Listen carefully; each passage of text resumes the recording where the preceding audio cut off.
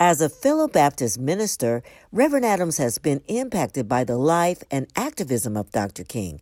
He says there's one speech that truly resonates with him. What really stands out was his last address to the audience in Memphis, Tennessee, the night before he was assassinated, and how his transparency stood out with regards to what his mission was, and that was to do God's will. Regardless of what he stood for as it relates to nonviolence, as he stood against the Vietnam War, certainly as he helped those men in Memphis, Tennessee, so that they could have equal pay. The question is not, if I stop to help this man in need, what will happen to me?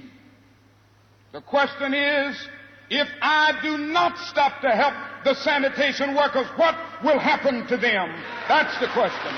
So his last address right there in Memphis at the Mason Temple was really life-changing for me. Let us rise up tonight with a greater readiness. Let us stand with a greater determination. And let us move on in these powerful days, these days of challenge, to make America what it ought to be. And today, in spite of division and conflict raging in America on several fronts, Reverend Adams says his message will focus on cultivating unity and support of one another. We must have strength to love. I think that was the foundation of Dr. Martin Luther King with regards to interacting in a nonviolent way. I believe in that same ideology, that we must continue to love those who hate us, do good to those who despitefully use us, and pray for those who persecute us. We need to speak truth to power. We need to be angry without being vengeful.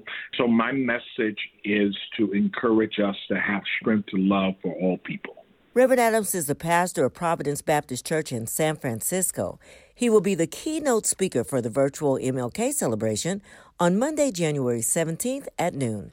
For The Range, I'm Carla Eckels. And I've seen the promised land. I may not get there with you, but I want you to know tonight that we as a people will get to the promised land.